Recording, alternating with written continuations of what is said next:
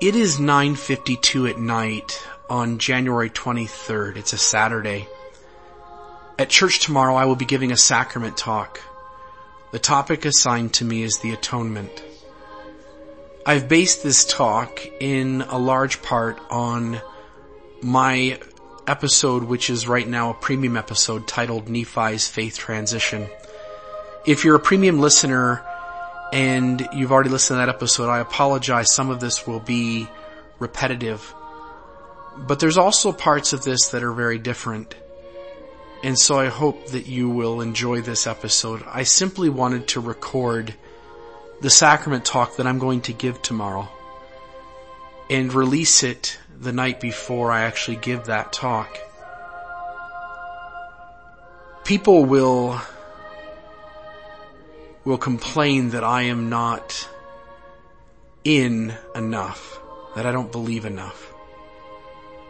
But I do want to bear testimony that I do believe in Christ, and I do believe in His atonement. And I hope that your testimony will be enriched by listening to this episode. May the Lord warm your shoulders. God bless you. And now, on to what you've been waiting to hear.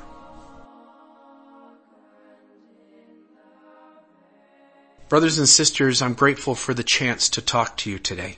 Today I want to talk to you about trusting in the atonement of Jesus Christ. And I also want to speak to you about the power, the dual power of the atonement. May I use Nephi as an example of the shift we each must make. And I pray for the Holy Ghost that it'll be with us as we liken the scriptures unto ourselves. May I start in Ether 12, verse 27, "And if men come unto me, I will show unto them their weakness. I give unto men weakness, that they may be humble. And my grace is sufficient for all men that humble themselves before me. For if they humble themselves before me, and have faith in me, then will I make weak things become strong unto them." You see, it is Christ who gave us our weakness. He created us with this inherent weakness. Why? I think it's in part so that we will fail and turn ourselves to Him. That as the natural man, we will try to rely upon ourselves. And in doing so, we will come up short. And in our humility, we will turn ourselves to Christ, who can, through His grace and His mercy, make our weaknesses become strengths. Let's see how this plays out in the life of Nephi. First Nephi, chapter 3, verse 7. "I, Nephi, said unto my father, I will go and do the things which the Lord hath commanded. For I know that the Lord giveth no commandments unto the children of men, save He shall prepare a way for them, that they may accomplish the thing which He commandeth them." You see, Nephi is dead set that he is able to go and do, that he can accomplish every single thing set before him. He is certain in himself that he can keep God's commandments, and that he can go and do the things that the Lord hath commanded. I sense some pride on Nephi's part. He goes and does while his brothers only murmur. Nephi paints himself as perfectly good, as one who always goes and does, and his brothers as always the bad guys who murmur constantly. But look at our own lives. Are things that black and white? Look at 1 Nephi chapter 3 to take this out even another step. "And it came to pass that as they smote us with a rod, behold, an angel of the Lord came and stood before them. And he spake unto them, saying, Why do you smite your younger brother with a rod?" When Laman and Lemuel beat their brother Nephi and Sam, Nephi seemingly only remembers the angel speaking of his abuse at his brother's hand. 1 Nephi chapter 3, further along. "It's time to go get the brass plates. And it came to pass that when he had gone up to the land of Jerusalem, I and my brethren did consult one with another. And we cast lots, who of us should go into the house of Laban. And it came to pass that the lot fell upon Laman. And Laman went into the house of Laban, and he talked with him as he sat in his house." Notice that they consult as a group. They cast lots, but they have not even considered, they have not even thought to consult God on what to do. This plan fails, and Laman returns, and they regroup. So then comes plan B. But behold, I said unto them that as the Lord liveth and as we live, we will not go down unto our father in the wilderness until we have accomplished the thing which the Lord hath commanded us. Wherefore let us be faithful in keeping the commandments of the Lord. Therefore let us go down to the land of our father's inheritance. For behold, he left gold and silver and all manner of riches. And all this he hath done because of the commandments of the Lord. Nephi is still saying, look, God has given us something to do, and darn it, I will get this done. I will accomplish this. Let's be faithful in keeping the Lord's commandments. Let's go and do. Let's get this thing done. But again, Nephi seems aware that God can help them, but he never asked for it. Instead, he assumes the point is to hammer it out on his own, but he fails. Only on the third try does Nephi tell us, quote, "And I was led by the Spirit, not knowing beforehand the things which I should do." In other words, only now has he not decided his own plan or course, and has sought the help of the Holy Ghost. And finally, he is led to take a course that allows him to get the brass plates. There are others. Consider 1 Nephi chapter 7, where his brothers are angry with him and they bind him. Listen for what Nephi prays for and what God actually does. Quote, "But it came to pass that as I prayed unto the Lord, saying, O Lord, according to my faith which is in thee, wilt thou deliver me from the hands of my brethren? Yea, even give me strength that I may burst these bands with which I am bound." You see, he prays for the muscle, for the strength to burst the bands. But God, in his own foresight, I think recognized that Nephi was prone to being prideful. Now follow God's answer. It says, quote, "And it came to pass that when I had said these words, behold, the bands were loosed from off my hands and my feet." You see, Nephi asked for one miracle that would make him look as if he had done something. And instead, the answer from God was another miracle that allowed the glory to be given to God. These may seem small in and of themselves. They may mean little, but these kinds of things add up. Finally, the last straw happens in a series of events that happen suddenly. Lehi, his father, is nearing the end of his life. He brings his family around and blesses them. We read of these blessings in 2 Nephi chapter 4, but something is missing. Nephi is the narrator. He is the one telling the story, and yet in his recounting his father's last hours and where he blesses the family, Nephi leaves out, says nothing, mentions zilch about his own blessing. Why? I don't personally know, and I'm only left guessing, but I feel deeply that something has occurred and it has changed Nephi's heart. Then it happens. Father Lehi dies. Whatever has occurred, it has culminated with the death of his dad. Anyone who has lost a parent or a child knows the grief that follows. Times like these cause us to look deeply inward, to re-examine our own selves, and to open our hearts to making deeply difficult changes, which I believe Nephi does. For the first time in my reading of Nephi, he shows his human side. He shows us his humility. He shows us he has become humble. This is found in what scholars call the Psalm of Nephi. This is in 2 Nephi chapter 4.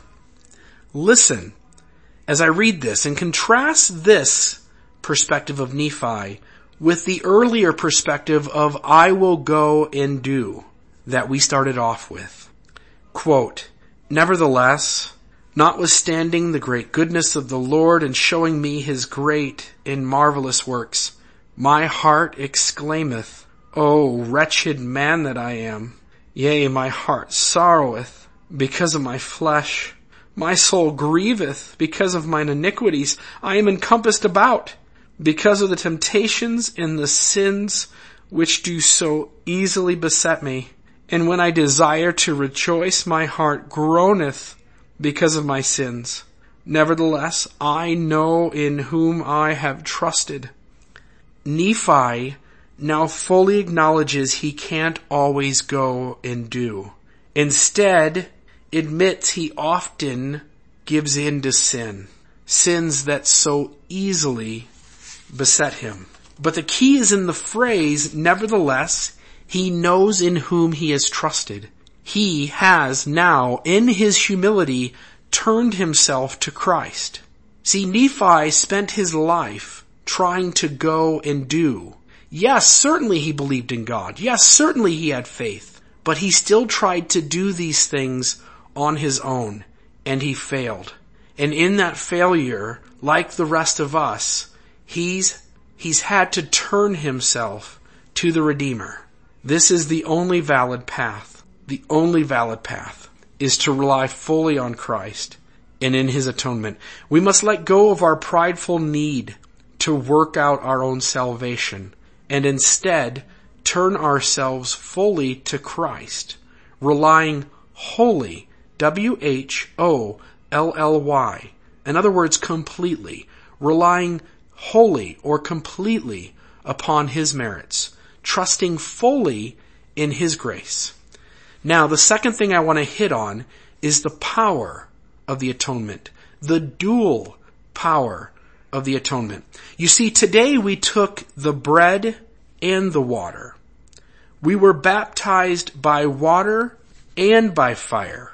We are looking to his grace and mercy to cleanse and purify us so that we can be justified and sanctified. You see, the atonement has a dual power of mercy to forgive us or take away that which we don't deserve to have taken away, and grace, or to add to us that which we don't deserve to have added. You see, we need both. Now, some of us think that we can do what section 19 prescribes, where the Savior says, "Therefore I command you to repent. Repent, lest I smite you by the rod of my mouth, and by my wrath, and by my anger, and your sufferings be sore, how sore you know not, how exquisite you know not, yea, how hard to bear you know not. For behold, I, God, have suffered these things for all, that they might not suffer if they would repent. But if they would not repent, they must suffer even as I, which suffering caused myself, even God, the greatest of all, to tremble because of pain, to bleed at every pore, to suffer both body and spirit, and would that I might not drink the bitter cup and shrink." You see, if we don't repent, regardless, we still need to stand before the judgment bar of God. And God has said no unclean thing can dwell with him. No unclean thing can be in his presence. So whether you live the gospel and repent and become clean through his mercy, or whether you choose not to and hence must suffer even as Christ has suffered, you will become clean. You will be made clean. You will be prepared to stand before the judgment bar of God. But being clean, having your sins removed from you, will not change your heart. In other words, you must not only be justified, you must also be sanctified. D&C 88 verses 20 through 22 speak on this very idea. This idea that being justified is not enough. Quote, "That bodies who are of the celestial kingdom may possess it forever and ever. For this intent was it made and created, and for this intent are they sanctified. And they who are not sanctified through the law," what law? The law of the gospel, "which I have given unto you, even the law of Christ, must inherit another kingdom, even that of a terrestrial kingdom, or that of a telestial kingdom. For he who is not able to abide the law of a celestial kingdom cannot abide a celestial glory." So how do we access Christ's grace and mercy? Well, we have to try. God does not base our salvation on our achievement, but rather on our continued willingness to try. In other words, we need to stop trying to check the boxes or to reach the bar. Rather, what God is calling us to do is to continually get up, dust ourselves off, roll up our shoulders, and try again. Many of us lose hope and give up when, like Nephi, we come face to face with our sinful nature and our inability to go and do. But hope and peace return when we humble ourselves, when we turn ourselves to Christ, to trust in Him fully, wholly relying upon His merits, mercy, and grace. In the sacred name of Jesus Christ. Amen.